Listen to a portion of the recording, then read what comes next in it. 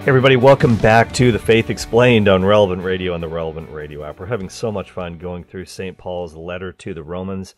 It's challenging, but it's also an exhilarating experience, like climbing the Mount Everest of New Testament documents. But we're trying to take what's difficult and make it a lot more clear. So open up to Romans chapter 4 in your Bible. That's kind of where we left off. St. Paul is talking about our father in faith, Abraham. And this is what he actually says. He says exactly this in verse 16. He talks about those who share the faith of Abraham, for he is the father of us all.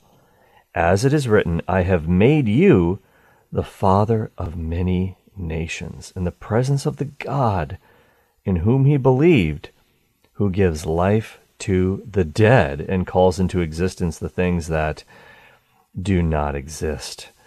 And so we'll talk about giving life to the dead in just a second, but this idea of calling into existence the things that do not exist, this is creation ex nihilo. And this whole concept was really taking on a life of its own in the Jewish world. Think about the writings of Philo of Alexandria, as well as St. Paul here, obviously. And I'll share something else with you, too. So this idea of giving life to the dead and calling into existence the things that do not exist also applies to faith, not only the faith of Abraham, who becomes our father in faith, but also other Gentiles who come to know the one true and living God. You know, there's another book that came out. It's not in the Bible or anything like that, but it was a Jewish writing that came out around the same time as St. Paul's letter to the Romans. And it was called Joseph and Asenath. Asenath was the Egyptian wife, or so it was said, of Joseph in the book of Genesis, the patriarch Joseph, and his Technicolor Dreamcoat, all that stuff. And this book is all about how Asenath, the wife of Joseph, converts to Judaism. And here's what it says in this book. Joseph is actually praying for her conversion. He prays, Lord God of my father Israel, the Most High, the powerful one of Jacob, who gave life to all things and called them from the darkness to the light. Make her alive again by your life. End of quote. Isn't that interesting, this whole idea of really coming alive, or coming alive again through faith in God? So this idea of giving life to the dead, getting back to Abraham for a second, as Paul talks about in Romans 4, that really happened in a couple of different ways. How did Abraham get life from the dead? Well, he got life quite literally from his dead body, or a body that was as good as dead. I'm talking about Isaac, his son, who is the heir of all the promises. And Isaac himself, he got back from the dead too. Don't forget that. So let's actually take a look at this in another place in the scriptures. This is in Hebrews chapter 11. Now, some people think St. Paul wrote Hebrews as well. I don't think he did. It used to be called, in fact, the letter of St. Paul to the Hebrews, but it's just called the letter to the Hebrews now. Nobody really knows who wrote it. It could have been a disciple of St. Paul, though. And in Hebrews 11, there's that famous chapter. It's called the Hall of Fame of Faith chapter 11. It talks about Abraham. And here's what it says in Hebrews 11, starting with verse 8. It says, by faith Abraham obeyed when he was called to go out to a place which he was to receive as an inheritance. And he went out, not knowing where he was to go. By faith he sojourned in the land of promise, as in a foreign land, living in tents with Isaac and Jacob, heirs with him of the same promise. For he looked forward to the city which has foundations, whose builder and maker is God. By faith Sarah herself, and that's Abraham's wife, of course, by faith Sarah herself received power to conceive, even when she was past the age, since she considered him faithful who had promised. Therefore, from one man, and him as good as dead, were born descendants as many as the stars of heaven, and as the innumerable grains of sand by the seashore. It says, these all died in faith. There's other people mentioned in this chapter as well. Not having received what was promised, but having seen it, and greeted it from afar, and having acknowledged that they were strangers and exiles on the earth. For people who speak this way make it clear that they are seeking a homeland. If they had been thinking of that land from which they had gone out, they would have had opportunity to return. But as it is, they desire a better country, that is, a heavenly one. Therefore God is not ashamed to be called their God, for he has prepared for them a city. By faith Abraham, when he was tested, offered up Isaac, and he who had received the promises was ready to offer up his only begotten son, of whom it was said, through Isaac shall your descendants be named. He considered that God was able to raise men even from the dead. Hence he did receive him back, and this was a symbol. So what really is this all about? Well, when you look at how Abraham was willing to sacrifice his son Isaac, and this is mentioned, of course, in the book of Genesis, chapter 22, and Scott Hahn, in one of his books, has an incredible pun about this. He calls it Moriah Carry, because they went up Mount Moriah outside of Jerusalem, and in fact, Isaac carried the wood for his own sacrifice on his back up Mount Moriah. But at any rate, he didn't know what was going to happen. Abraham knew what he was supposed to do, but he just somehow thought, even though God is asking me to sacrifice this son which he has given to me miraculously, somehow, and this is real faith and trust on Abraham's part, he figured that he could somehow bring him back from the dead. So this really does prefigure and foreshadow the resurrection of Jesus on the third day. And Abraham's faith was, in Genesis 22, it comes through so clearly because he knows that God is asking him to sacrifice Isaac. But again, he just thinks there's going to be a way out. And he tells his companions, me and the boy will go yonder and worship, and we will come again to you. We're both going to come back somehow. I don't know how God's going to do this, but he's going to get us out of this. And so this is this idea of bringing life to the dead. Their dead bodies, as good as dead. Abraham and Sarah, he's 100, she's 90. Through God's help, they conceive this son. And then he metaphorically comes back from the dead. Abraham's going to slay him, but God's angel stays his hand. So this is all the background here to Romans chapter 4. And you can listen to more about Genesis on the Genesis series from The Faith Explained, which is in our archives at relevantradio.com. All right, now let's look here at verse 18 of Romans chapter 4. Paul writes, in hope he believed against hope, and that's Abraham, that he should become the father of many nations, as he had been told, so shall your descendants be. He did not weaken in faith when he considered his own body, which was as good as dead, because he was about 100 years old, or when he considered the barrenness of Sarah's womb. No distrust made him waver concerning the promise of God, but he grew strong in his faith as he gave glory to God, fully convinced that God was able to do what he had promised. Okay, so some people think that Paul is kind of glossing over the fact that there were some times when Abraham really didn't necessarily buy into this. He laughs when God reveals his plan. Hey, you're going to have a son. And I mean, this son is going to issue from your body, the body of your wife. You're going to have your own biological child. He laughs. Sarah laughs very famously as well. And some people try to over-spiritualize this. Some commentators will say, well, Abraham was just laughing with joy. He just knew God was going to do it, and he was just so happy about this that he just started laughing. That's not what's going on here. He really did kind of doubt for a bit, for a moment. So when it says here in Romans chapter 4 that he didn't weaken in faith, that he never doubted, that's sort of an overall, in the big picture, he may have had moments here or there, but overall he definitely believed. And he had way less evidence, by the way, than we do. So his faith was pretty impressive. He didn't have the Old Covenant scriptures. He didn't know about the miracles of the Exodus time. He didn't know directly about the Christ and all the wonders that he would bring forth. So he still trusted this God who had called him and put a lot of faith in him. So this is why, and this is by the way, this is a good example for you and me, because there are moments of doubt where we might question, we might even laugh at some of the things that we've been asked to believe. But overall, it's the big picture that counts.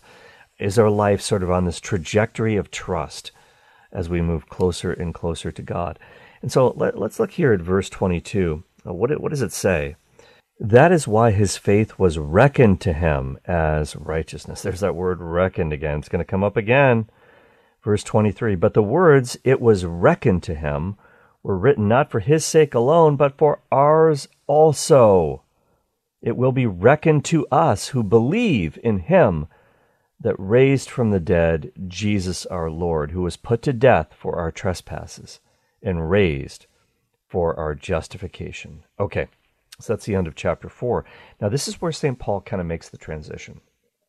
He shows how everything that he's been saying about Abraham and really all the stuff he's been talking about the Old Testament, the Old Covenant time, the law, all that stuff, he says that it was written not for his sake alone, but for ours also.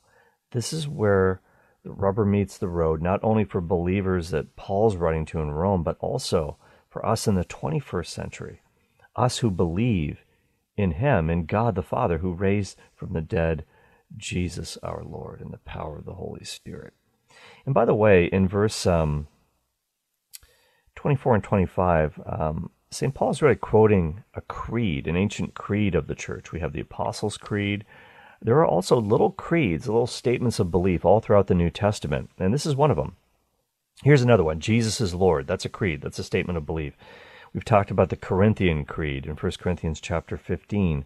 And so Paul's kind of quoting this. Now, this could have been in the form of a song, a worship hymn. We're not quite sure, but it's very poetic. It's easy to remember. He was put to death for our trespasses and raised for our justification, Jesus our Lord. So why does he throw this in? He basically does it because he's never met the Catholic community at Rome. He's never been to Rome. He's never met these guys in person. So he wants them to know, hey, I share the same faith that you do. I believe the same creeds that you do. And it's just another way of getting familiar with the Roman Church. So St. Thomas Aquinas says, this is kind of interesting, Jesus was put to death for our trespasses. So when we talk about the death of Jesus on the cross, that's where he deals with the sin problem. That's really where he deals with forgiveness of sins, makes that possible because he takes the punishment that we deserve on the cross. But then Jesus is raised for our justification. When he's raised, this is a reference to, of course, the resurrection. And that enables us to get this justification, to get right with God, to get that new life, to get God's grace. So giving life to the dead, to those of us who are spiritually dead, this is how we get our life back. We get our sins forgiven, and we get the life of Christ given to us. This is really what it's all about. So let's go now to the next chapter. We're moving into chapter 5. And St. Paul starts out, therefore, since we are justified by faith, we have peace with God through our Lord Jesus Christ. And whenever Paul says, or anybody else in Scripture says, therefore, we got to look and see what it's there for.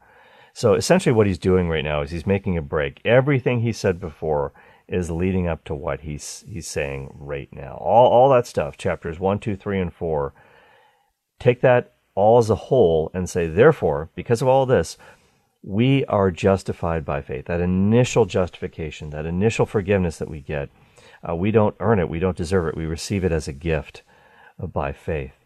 And we have peace with God through our Lord Jesus Christ. And when he says peace, he's really referring to that Hebrew concept of shalom, which is more than just an absence of conflict. It's a total wellness. There's such a trend, a fad in our culture today of wellness, but this is really ultimate wellness. It's harmony of mind, body, soul, having peace with God, peace with one another, just a completely harmonious situation. And the ultimate shalom, of course, will come in the kingdom of heaven, but we can still get that foretaste of it now. We can still experience his peace now. And so he says, we have peace with God through our Lord Jesus Christ. And when we don't have peace with God in our lives, we're constantly in conflict, with ourselves, with others. And in verse 2, he writes, through him we have obtained access to this grace in which we stand, and we rejoice in our hope of sharing the glory of God. More than that, We rejoice in our sufferings, knowing that suffering produces endurance, and endurance produces character, and character produces hope. And hope does not disappoint us, because God's love has been poured into our hearts through the Holy Spirit who has been given to us. So this idea in verse 2 of getting access to this grace, this is intriguing. It's almost like having a backstage pass at a concert. You get to meet the celebrity, the man himself, whether it's Elvis or you name it. You get access to the Lord of the universe in Jesus Christ. And how do we get that? And it's almost like this idea of getting access to a king so you can make your requests known, or getting access to God. Well, there's really two ways you could do that in the ancient world. You could get into the throne room, and if you wanted to meet God, you would have to go to a temple. Well, it's interesting because when it comes to the God of the Bible, his throne really was in the temple. It was kind of a 2-in-1 deal, because his throne was on the mercy seat, the Holy of Holies, the Ark of the Covenant. We talked about the Ark of the Covenant before, and Paul kind of alludes to that when he says that Jesus has made expiation for our sins. On the Day of Atonement, the high priest would go into the Holy of Holies, sprinkle blood on the mercy seat, and make atonement for the sins of the people.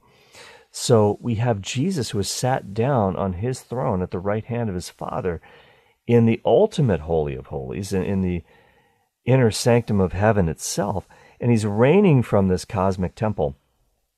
Just as folks used to go to Jerusalem and they would worship where God had his throne, well, now, of course, that can happen anywhere in the world, and especially can happen wherever the real presence of Jesus is. We can worship God, of course, when we're by ourselves, but when we're out in the woods. But there are times when we do have to go to the church and worship publicly, Sunday Mass, which we're commanded to do. It's a mortal sin to miss Sunday Mass without a very, very valid, serious reason. And we have to be with Jesus Christ, because he is reigning from every tabernacle in the world as well, his real presence. So we have access to him face to face. And that's something that we ought not to take for granted. It's interesting also that St. Paul says in verse 3, we rejoice in our sufferings. And this is a theme in his writings that pops up again and again and again. He says if we want to reign with him for all eternity, we must suffer along with him. Now, it's good that he reminds us of this, because very often when we have to suffer in life, we question whether or not we're on the right track, or whether God really loves us. Maybe we're being punished. No, we know this. Theologically, we know that this is not the case. Jesus talked about in the Gospel of John, chapter 9, the man born blind, and his disciples asked him, who sinned, this man or his parents, that he was born blind? In other words, this has to be some kind of a punishment. But Jesus said, neither this man nor his parents sinned. This happened in order that the glory of God might be displayed in his life. And of course, then he gives him his sight back. It becomes kind of a living parable, this miracle, to the fact that Jesus enables us to see what really matters and to see reality, the true reality, the unseen life of the realm of God. And so this is something that we have to remember, because even though we know this intellectually, when bad things happen to us, when our plans are off track, whatever the case might be, we sometimes wonder whether we're receiving some sort of a punishment from God. So don't fall into that point of view. We rejoice in our sufferings, knowing that suffering produces endurance. Endurance produces character, and character produces hope. And hope does not disappoint us, because God's love has been poured into our hearts through the Holy Spirit who has been given to us. Well, more on this later, but how is this love poured into us? Well, it's ultimately through baptism, through the pouring of the baptismal waters. That's when we receive the gift of God's Holy Spirit. And when we have the gift of His Spirit, we know, we feel that love of God, that He does love and care for us. But sometimes we have to be reminded of that. So I'm here to remind you, God loves you. And thank you for joining me here on the Faith Explained. But don't go away. We're going to open up our Faith Explained Q&A mailbag right now. As we open up our Faith Explained Q&A mailbag, I want to remind you that you can send me a message and give me your question. I'll try to read it on the air. The address is faith at relevantradio.com. FAITH at relevantradio.com. That's the email. You can also find me on the X app at Cale Clark. You can follow me there at CALE Clark with an E. So this question comes to me via email, and it's from Joseph, who writes, "Hi, Cale. I love your show, and I always learn a lot from your topics." Thank you very much. I appreciate that, Joseph. "I have a suggestion or request," he writes. "Can you do a teaching on the Book of Wisdom? It is so rich in, well, wisdom. I especially find the teachings on social issues and direction to leaders of the people to be so relevant for today in a time of tiring and toxic sloganism in our political climate." And it says a couple other things too in this email, but that's actually a great, great suggestion, Joseph. I've always kind of wanted to do something on the Book of Wisdom. And sometimes it's also known as the Wisdom of Solomon, that book in the Old Testament. That would be a great idea for an extended show topic in the future, but I'll tell you what I'm going to do today. I'll give you a brief rundown of what the Book of Wisdom is really all about, and hopefully that'll just at least whet your appetite a little bit as to its contents. So sometimes it's good to get a worm's eye view of scripture books, like we often do, going into the nitty gritty and really breaking down biblical books verse by verse. But sometimes it's good to have a bird's eye view as well, where you kind of do a basic overview of a book in one shot. And in fact, that's what I'll do for you right now on wisdom. So Antonio Fuentes, who's a professor at the famous University of Navarre in Spain, has written a little article kind of summarizing the Book of Wisdom. And again, this is a part of, as it might be expected, what's known as wisdom literature. It's sort of a genre of books in the Bible and outside the Bible called wisdom literature. And so even though it's claiming to have been written by Solomon, it may not have been. There's a tradition in the ancient world called pseudonymity, which was very popular, in which you'd write something and then you'd say some luminary from the past wrote it, like the Testament of Moses. Oh man, I better pay attention to this. It's got Moses' name on it. Was it written by Moses? Not really. But this was probably the case here with this book called The Wisdom of Solomon, although some traditions from Solomon might have wound their way down into the book. So this book was actually written, the Book of Wisdom, or the Wisdom of Solomon, was written in Greek. People used to say that the first 5 chapters were written in Hebrew, but most scholars don't hold that anymore. But whoever did write it was a Greek-speaking Jew who was a person of incredible faith, has to deal with polytheism in the world and the fact that people outside of Israel, the Israelites, believe in many, many gods. He's like, this is ridiculous. Don't do it. He talks a lot about Egypt, so he was probably writing from Alexandria, Egypt. You might have heard of Philo of Alexandria. He was a very prominent Jew from that city as well. There's a big diaspora community there of Jews living outside of the Holy Land.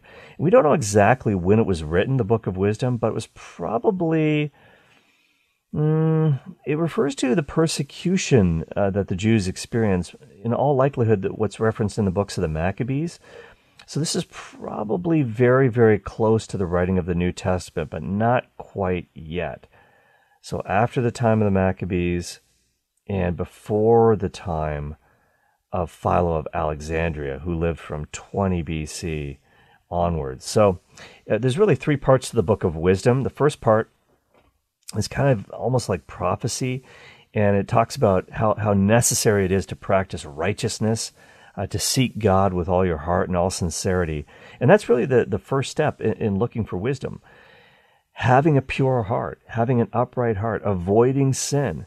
And you will get this reward of finding wisdom, discovering wisdom. Wisdom will be revealed to you, but evildoers, they're not going to have a happy ending. The second part of the book, which is chapters 6 through 9, it's all about the source of wisdom being found in God. And so Solomon in the book, whether it's actually Solomon himself, good question for debate, but it could have been, like I said, traditions from Solomon. Here's what the writer says he means by this wisdom. He says, quote, in wisdom, Lady Wisdom, if you will, there is a spirit that is intelligent, holy, unique, manifold, subtle, mobile, clear, unpolluted, distinct, invulnerable, loving the good, keen, irresistible, beneficent, humane, steadfast, sure, free from anxiety, all-powerful, ever-seeing all, penetrating through all spirits that are intelligent and pure and most subtle. For wisdom is more mobile than any motion. Because of her pureness, she pervades and penetrates all things. She is a breath of the power of God and a pure emanation of the glory of the Almighty. So, a very lofty explanation of wisdom there.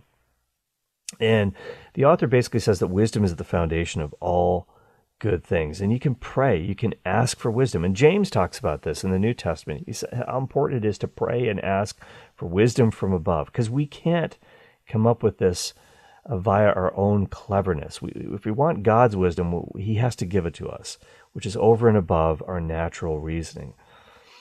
And so in Wisdom chapter 9, we read this, O God of my fathers and Lord of mercy, who has made all things by your word, and by your wisdom has formed man to have dominion over the creatures you have made, and rule the world in holiness and righteousness, pronounce judgment and uprightness of soul. Give me the wisdom that sits by your throne. Do not reject me from among your servants, for even if one is perfect among the sons of men, yet without the wisdom that comes from you, he will be regarded as nothing. So that's from Wisdom chapter 9, verses 1 through 6. And so we got to beg God for this wisdom. And of course, Solomon was filled with the wisdom of God. But even the mind of Solomon is nothing compared to the mind of Christ. Christ is wisdom incarnate. And so this is where the New Testament surpasses the Old Covenant. As Jesus said, hey, the Queen of Sheba traveled for a long, long time and went to a lot of trouble to listen to the wisdom of Solomon. And now behold, one greater than Solomon is here. So we need to come to Jesus Christ for true wisdom. So there's so much more I could say about this, but we are out of time. But I do think it's a great suggestion to do a series one day on the Book of Wisdom. I'd love to do it. And you can send your suggestions my way, your questions, comments, love to hear them. The email address is faith@relevantradio.com, and you can also find me on Twitter, which is now known as the X app, at Cale Clark, C-A-L-E, Clark with an E. I'll be back later today for the Cale Clark Show live here right on Relevant Radio and the Relevant Radio app. And until then, God bless you, and please share these programs with a friend through the Relevant Radio app. Take care.